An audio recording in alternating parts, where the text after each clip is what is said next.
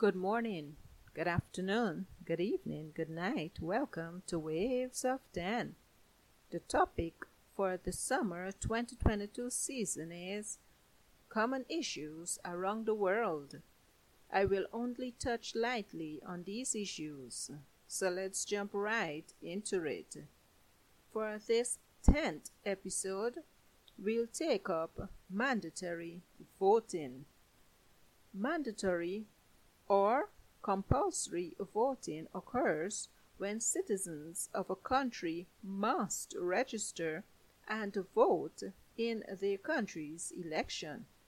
If a citizen breaks this law, they may be subject to penalties such as jail time from 1 month to a year or fines.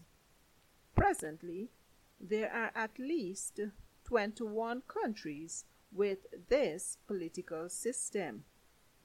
However, as time passes, some countries have taken up this system but has done away with it. For years, the debate has been raging as to whether it is worth compelling one's citizens to vote or simply leaving it up to them to decide if they want to vote. Some reasons have been put forth as to why mandatory voting is advantageous. Reasons such as it is part of one's civic duty as a citizen of the country, just like paying taxes.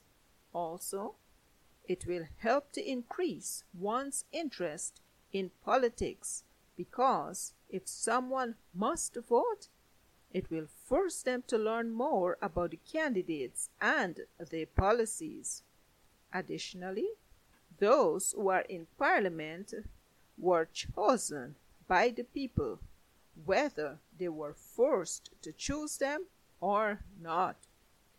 Those who are against compulsory voting cite that the freedom of human rights and the religious rights of citizens are infringed on. Money and other resources are wasted when the government has to, quote-unquote, chase after non-voters to penalize them. Also, because it forces citizens to choose candidates, they may just blindly choose anyone, and thereby may even cast their votes for Mr. Peanut if his name was on the ballot. Will it surprise you to hear that every 5-year term, North Korea has a general election and voting is mandatory in this country?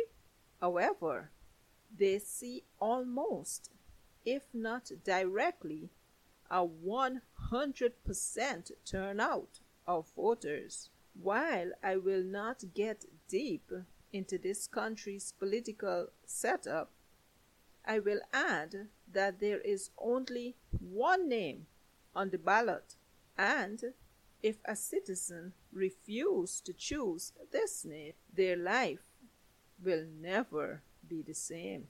Nevertheless, there are at least 3 political parties in the country's parliament, and March 2019 was the country's most recent election. In Luxembourg, Bolivia, and Uruguay, voting is mandatory, whereas it is not so for Chile, Fiji, and Venezuela.